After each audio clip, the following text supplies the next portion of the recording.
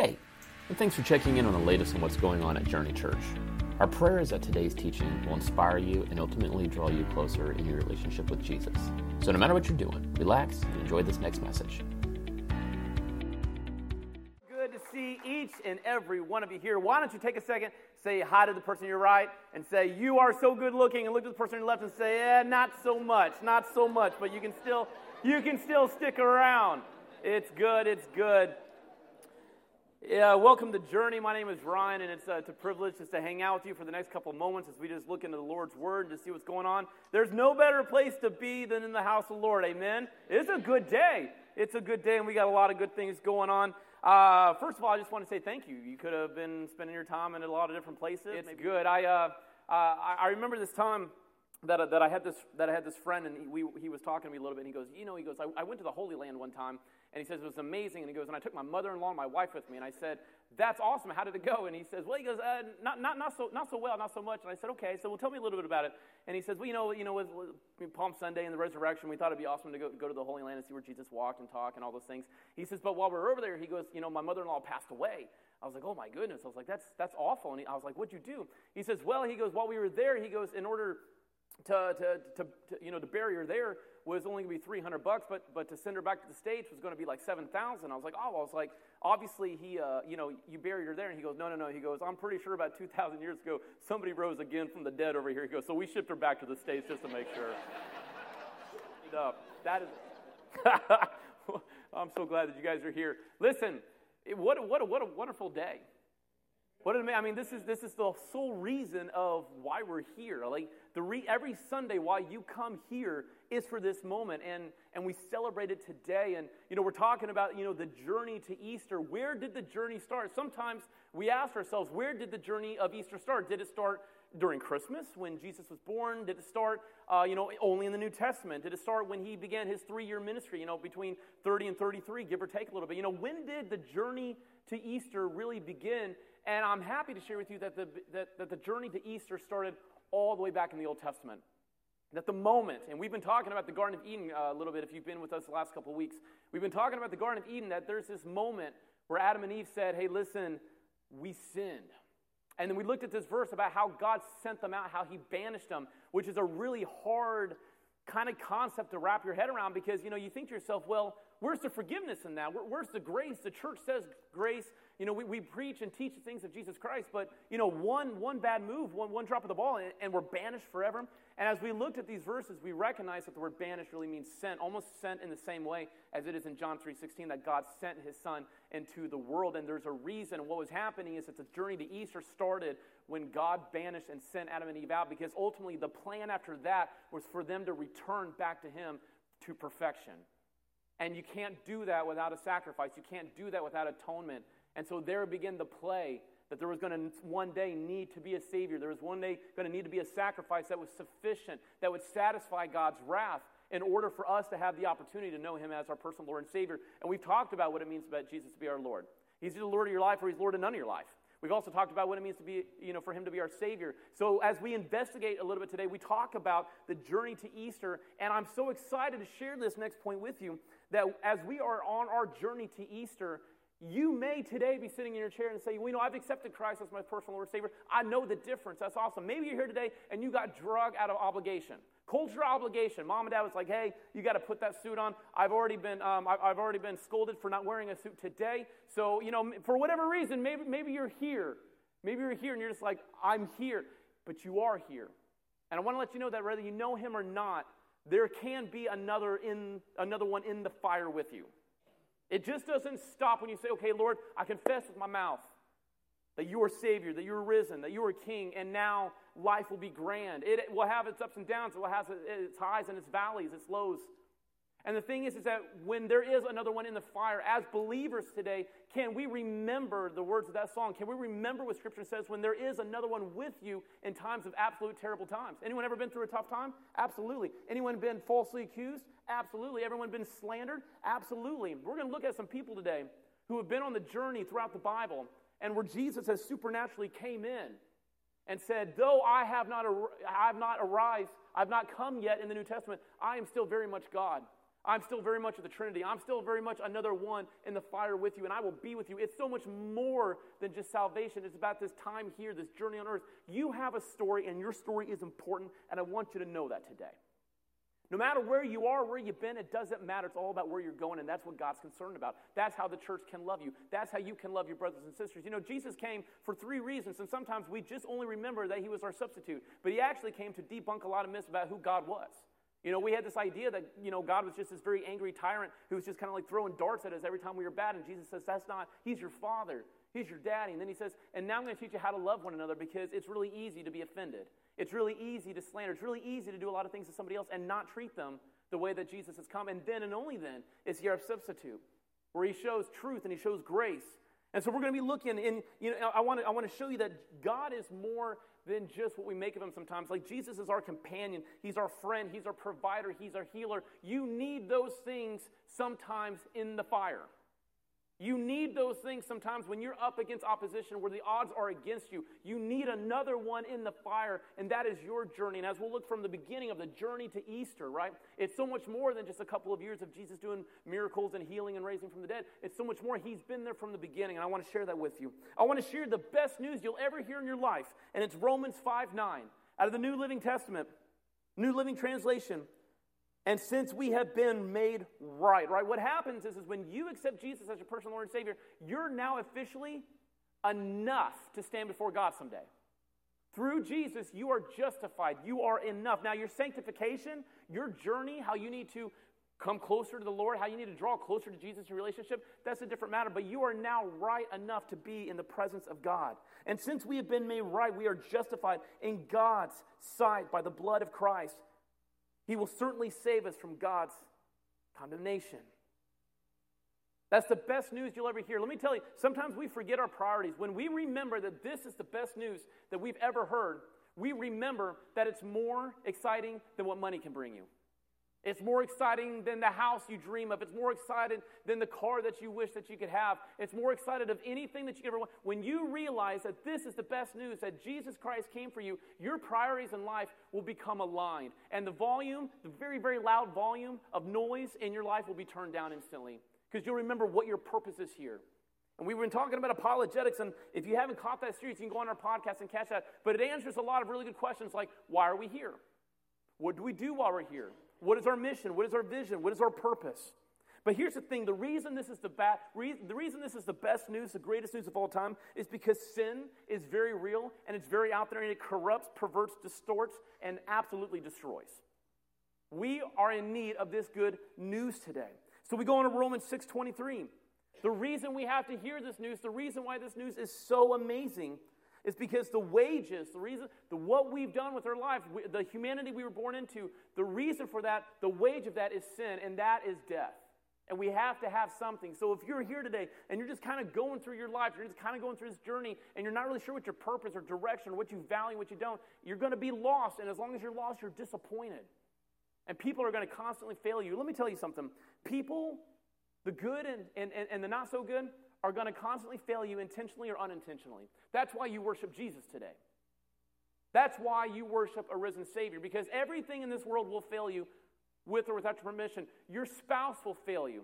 Your church will fail you. Your friends will fail you. Your family will fail you, but Jesus will never fail you.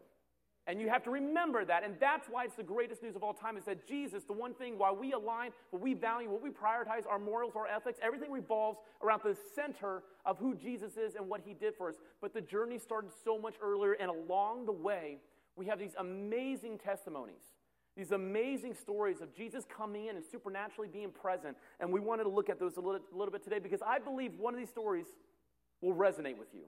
I believe no matter where you are in your journey, whether you're in a high or you're in a valley, right? Whether on a hill, a mountain, everything's great, or you're on a valley, I believe one of these stories will relate to you, and I want you to hear them. Let's start with this. I love the story of Saul to Paul. I love this. So as you're writing notes, as you're taking notes a little bit today, I want you to resonate with the story of Paul. And here's what God wants first from you before anything else, is he wants your attention. And he will go at great lengths to get it. However, the problem is sometimes is that when the Holy Spirit begins to speak to us, if we push them aside, and we kind of suffocate it, and we drown out the noise of the Holy Spirit's voice, eventually there won't be any noise. So if the Lord is pressing on your heart today, if He's been working on you for a while, that's great, because that means that He is not done with you. But I challenge you today that as you're listening, as you're learning, as you're reading, that if you haven't heard the presence or the anointing or the voice of the Holy Spirit for a while, then I challenge you to say to yourself, what am I doing, or how am I living that may not be reflective of who my Lord and Savior is? And so Paul is here. Our story today is that the Lord wants your attention because, most importantly, He wants you. So let's look at Acts 9, 1 through 6. In the New Living Translation, this is what's beautiful. Meanwhile, now you got to remember a little bit about Saul, okay? Saul, before he was Paul, loved killing Christians. It was his job. It was his 9 to 5, and he was not only was he passionate about it, but he was incredibly good at it. And he would travel at great distances. And as we're going to see here, before there was the word Christianity, right? Before there was Christianity, actually what Jesus left behind, the church was called the Way, which is really cool. And that's what Christianity was called. So as we look at this a little bit, it says, meanwhile, Saul was uttering threats, right? He's always throwing threats. Maybe you have felt threatened today. Maybe you're living a life of where your reaction to everything is just threats. Well, if you do this to me, I'm going to do this to you. Saul was uttering threats with every breath, and he was eager. He was eager. He was excited to kill the Lord's followers, right? So he went to the high priest. He requested letters. He goes, share with me the letters that churches are writing to one another so that I can go and intercept them, so that I know where they are at, so that I can have a warrant for their arrest and bring them back in chains. That's what he's interested in doing. He requested letters to address the synagogues in Damascus. That's where he wanted to go. Asking for their cooperation. He's actually calling ahead, if you will, in the arrest of any followers of the Way, which is what the church was called at the time. And Peter pretty much founded the first church. The Way he found there. He wanted to bring them, both men and women, back to Jerusalem in chains. And as he was approaching Damascus on this mission, a light from the heaven suddenly shone around him. And he fell to the ground, and he heard a voice saying to him, Saul, Saul, why do you persecute me? And here's the most interesting part of this story, right? Maybe you know what happens, maybe you don't. But right now, he says, who are you? And then he says, Lord. He knows. He's known in his spirit for a while that what he's doing and how he's living is wrong. And he's going about his business, and he's on his own journey, he's on his own life, and he's probably not happy, but he's excited for what he does. He's passionate about what he does. And still, we can be passionate and excited about things of life, and we can be sinning. And if we're sinning in our passion, if we're sinning in our lifestyle, if we're sinning in the things that make us who we are and what we're deciding to be, we'll slowly walk away from the Lord. But all in our minds, in the back of our minds, we will always know that Jesus is there and that we will always know the truth. And I think some of us today know that the truth has been there for quite some time. I believe that the Lord's been maybe working on your spirit for quite some time, saying, I want you to come home. Because sometimes when God calls our attention, we say, oh, how could this be happening to us? I can't believe this happened to me. I can't believe this happened to my family. I can't believe. Lord, are you there? And he knows in the back of his head what's going on. Who are you, Lord? Saul asked. And the voice replied, I am Jesus, the one you are persecuting. Now get up and go into the city, and you will be told what you must do. And I like that because when you look at Saul's name, it really doesn't mean a whole lot. It doesn't really mean something cool. It just means something to ask for. Something to ask for. But when he turns to Paul, when the Lord converts him, when the prophet converts his name later and says, this is your new life now, and now you're going to be an ambassador for Jesus Christ, and he changes his name to Paul, right, which means humble. Humility. I believe today that no matter where you are in your life, that no matter how old or young or where you've been or what you're doing or the decisions that you're making right now, whether you know that they're right or wrong, I believe that the Lord wants to get your attention, and I believe he wants to change your life for the best forever. And you have to do that by accepting Jesus as your personal Lord and Savior. And just like Paul, maybe some of us are Sauls, but we're walking through, and even in the midst, even though Jesus had came and died and rose again, he's still very present in this situation. He's very present in Paul's life. Maybe you're here and you're thinking to yourself, you know what? I have been so, maybe you feel like you've been excommunicated from the church, which is not the case, okay? Maybe you've been hurt by the church. Maybe you've been hurt by a lot of people. Maybe you feel like you can't go back to the Lord. And yet I want to encourage you today that He's very much wanting you. He's very much wanting to get a hold of your attention. And He will do so. Why? Because He loved you first. And even when all things sound terrible, even maybe you feel like you're in the right and your journey is going, if the Lord comes to you and grabs your attention, the first thing we ought to do is say, Lord, what can I do? Is what I'm doing, is how I'm living the way you would have me? Am I fulfilling the purpose of what you have in my life? Sometimes we just get super busy and we lose focus what's going on. And then we get into really tough situations and we need another one in the fire, and Jesus is very much there. I love the story of Jacob. Jacob needed courage. Maybe you're in need of courage today. Maybe, just maybe, you have everything you thought you need. You know, Tris and I, we've had the opportunity to pastor in different states and different ministries, and I can tell you that each state is incredibly unique to the community. And we were pastoring in a place where it was really hard to minister because everybody felt like they had everything and that they didn't need anything. They certainly didn't need church, and they certainly didn't need Jesus. And so here you have Jacob, and he's meeting his brother, right? He's meeting his brother because there's been a birthright that's been stolen, right? The promise, the inheritance. Right? You get the inheritance. You get to be judge of your family. You get everything. You get to be the ruler and authority. But yet he's meeting up with his brother, and so he's plotting, he's scheming on how he can survive his brother, because his brother, in his eyes, he is going to kill Jacob. And so he moves his entire family over the river at night, and he comes back, and you know what he's thinking. He says, I need another one in the fire. I need some salvation. I need some redemption. And lo and behold, he's sleeping. He's laying there in the dark by himself, and somebody from heaven comes looking like the Son of God, and begins to wrestle with him until daybreak. As we look here, it says, this left Jacob all alone in the camp, and a man came and wrestled with him until the dawn began to break. And when the man saw that he would not win the match, right, he touched Jacob's hip and wrenched it out of his socket. Then the man said, let me go, for dawn is breaking. But Jacob said, I will not let you go unless you bless me. Maybe you do know Jesus today. Maybe you do understand what it means.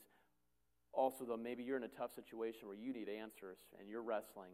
I'm here to encourage you today that Jesus is very much present in your life, and to keep wrestling, and to keep working, and to keep praying, and to keep asking, and ask profusively.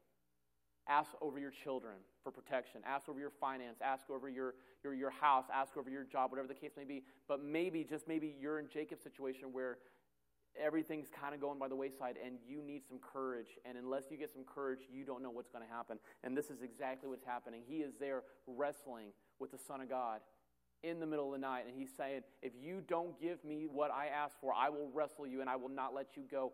Is there any moment where God was not able to overpower Jacob? Of course not.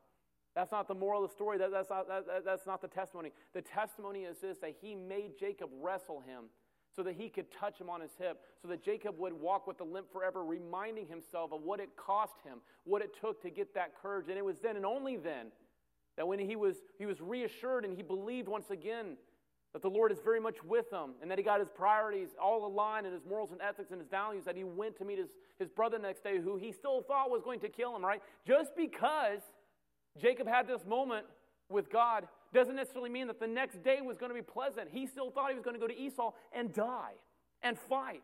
And he's over there pleading. And then that's when the Lord really steps in and says, and Esau comes and embraces Jacob and says, I love you. I don't want any death.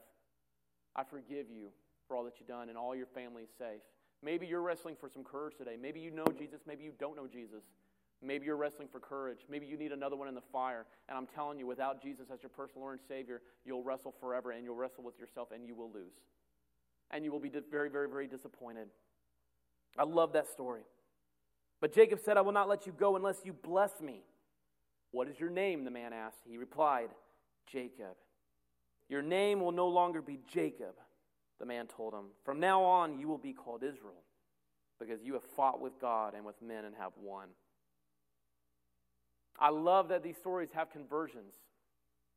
Even Jacob at this point knew who, worshiped God, loved God very much so.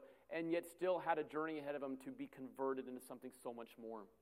I want to inspire you with hope this morning. True hope, blessed hope, is found in Jesus.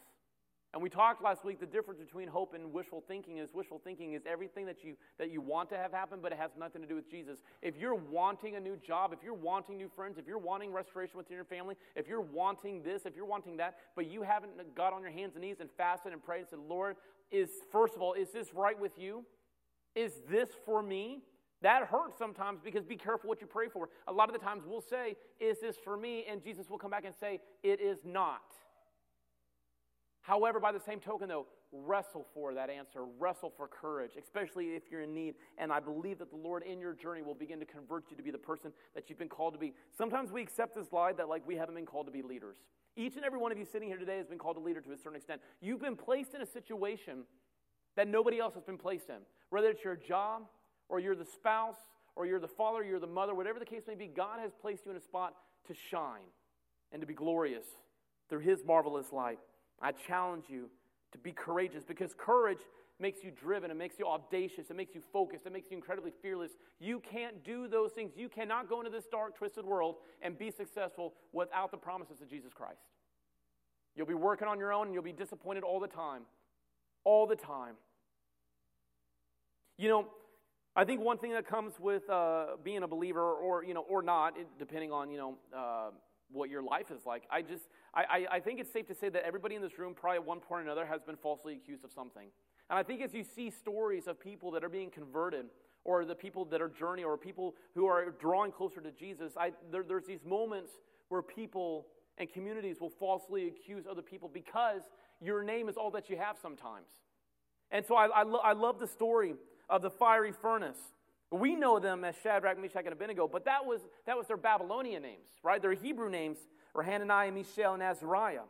And here they are. They've been falsely accused. They're being oppressed. They're being abused. The rug has been taken out from underneath them. I know beyond a shadow of a doubt that you've been sitting in a place in your life at some point, and the rug has been taken out from underneath your feet, and what you thought is no longer there. And you're asking yourself, dear God, you are the only one to ever have risen from the grave. You are the Messiah, you are a deliverer, you're a redeemer. But yet here I am in this earth, in this world. Where are you? You say to come to you, so I come to you. You say to wrestle for courage, so I do. But yet, and Jesus never says, hey, listen, this life is going to be easy. This life is nothing but a blink compared to eternity. It is so important to remember why we are here and what to do. So we look in Daniel 3 verse 8, and I love how some of this is getting pointed out. Here you got these three believers, and they're loving God, and they will not bow to the peer pressures and the culture of their community. And therefore, it says in Daniel 3:8, therefore at that time certain Chaldeans came forward, and hear this, and maliciously accused the Jews.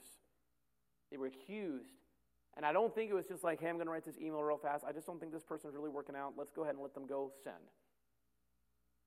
I don't think it was all that at all. I think it was rumors that they made up. And they slandered their name, and they made up these stories that was not true at all. And they said, because of this, and then the boiling point was, okay, now listen, we've played the music during the day. The statue is out there. We made a law that you have to bow to the statue. And now that there's so much garbage and dirt on these three people that we know that they will not bow.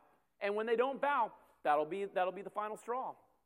And people are going to come at you. The closer you draw to Jesus, the more you may be oppressed. And you may be saying to yourself, that sounds awful.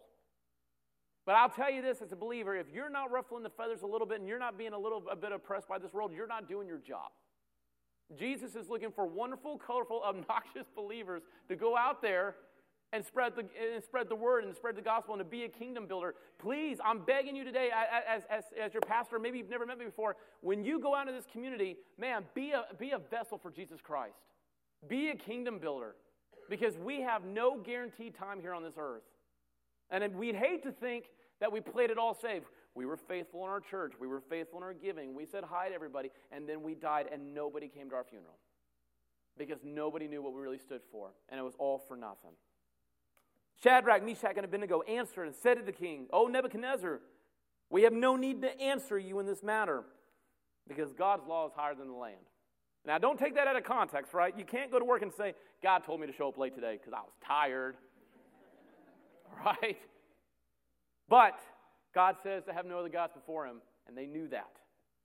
No need to answer you in this matter. King, you know what's already up, and you know why we're doing this. But if you want me to humor you, I will. If this be so, our God, whom we serve, is able to deliver us from the burning fiery furnace, and he will deliver us out of your hand, O king. Do you have that audacious courage? Do you have that where you say, I know beyond a shadow of doubt who I am in Jesus Christ and what I believe, and I don't care what anybody says? Yes, it's biblically based. It's not some weird stuff. You know who you are in Jesus. Would you be that firm in saying, hey, listen, do what you got to do? My God's bigger than yours. And, they had to go into the situation knowing that maybe, just maybe, God wasn't going to show up. That this was it. That is the ultimate definition of faith, if you ask me. Knowing beyond a shadow of a doubt that whether he does what you want in your time or he does it differently. Because really, remember, the ultimate thing for these three was to once again be in the presence of God, and that is through death. So they knew that they might be going home. And if God willed it, right? I don't mean like the Crusades where they say, God wills it, right? But if God wanted to show up, he was going to do it. If he was not done with them yet, or he could bring them home, which would be amazing. Do we have that kind of courage? Do we have that kind of faith? Do we really know who we are? When we really say and come to church and we say, Jesus is rose again from the grave, and I love that. I love the redemption. I love the justification. I love the grace. I love the sanctification. I love salvation. Do you really know what you're talking about? Or is it just a really, really fun thing to post on your Facebook and your social media and your Instagram and your Twitter and all these other kind of things? Do you really know? Could you explain it? I think that's why I've been loving our series Apologetics, because it's really been testing us. Do we know what we believe? And so they're thrown in because the law of God supersedes the law of the land, and they knew that. And it goes on to say, did we not cast, here's the king, did we not cast 3 men bound into the fire? And they answered and said to the king, true. O king, he answered, he said, what an awkward moment for those people. Did you not throw 3 in there? Yep, we did. I see 4. And maybe today, you need to be reminded that because our king rose again from the grave, that you do have another person in the fire with you. That you do have another person holding back the waters. Listen, when you go through the journey of life, you have to remember that Jesus has already gone before you and tackled your problems for you. So by the time that they get to you, Jesus has already approached it and assessed it and dealt with it. And that whole verse that we rip out of context about Jesus will never give you more than you can handle, that's not what it says, because that's not true. Jesus gives you more than you can handle all the time. Because if it wasn't more than you can handle, you would never grow. And you would never stretch, and you never draw closer to Jesus. And he's asked you to do just that, to be a leader, to draw closer to him. So he's going to give you more things than you can handle, but they're just enough, and it's only going to be enough through the sufficiency of Jesus Christ and his blood. I'm telling you, there's so much more. I hate to say the words, there's so much more than salvation, but you get so many wonderful, beautiful things other than just spending eternity with heaven. You get to be here now and to have a relationship with him and to understand him. There's another in the fire, and I love that. He said, lo, I see 4 men loose, walking. And other translations says dancing, which I'd be dancing too, because I'd be so relieved that I'm not dead, walking in the midst of the fire, and they have no hurt. They're not on fire, and the form of the 4th is like the Son of God. You know, that brings us to the ultimate story, the best news of all time. What is all these conversions? What is all this worth? What does all this mean? You have Paul, who was the worst of the worst. There was nothing really worse than Paul. He loved murdering God's children. Okay? Right? So no matter what your life is, there was hope for Paul. Maybe you need that conversion today. Maybe you're wrestling and you're struggling for courage because you're saying to yourself, I have, in fact, maybe, kind of, I'm not really sure now. I thought I came to church thinking I was a Christian. I'm going to leave having no idea what I believe, right? But maybe you're here today and you're wrestling for courage. Maybe you're wrestling for your family. Maybe you're wrestling for your job. Maybe you're wrestling for your mortgage. Maybe you're wrestling and God says, I will be that fourth man with you. I will be that person. When you wrestle with me, this will be the greatest wrestling moment of your life because you're going to walk away with courage, and only Jesus can truly give you that. Band, won't you join me? I want to share with you Jesus and salvation. Here's the most important thing today. Not only does God want you, not only does God love you, God wants to save you. And here's the best part. Only Christ and what he did can, in fact, save you.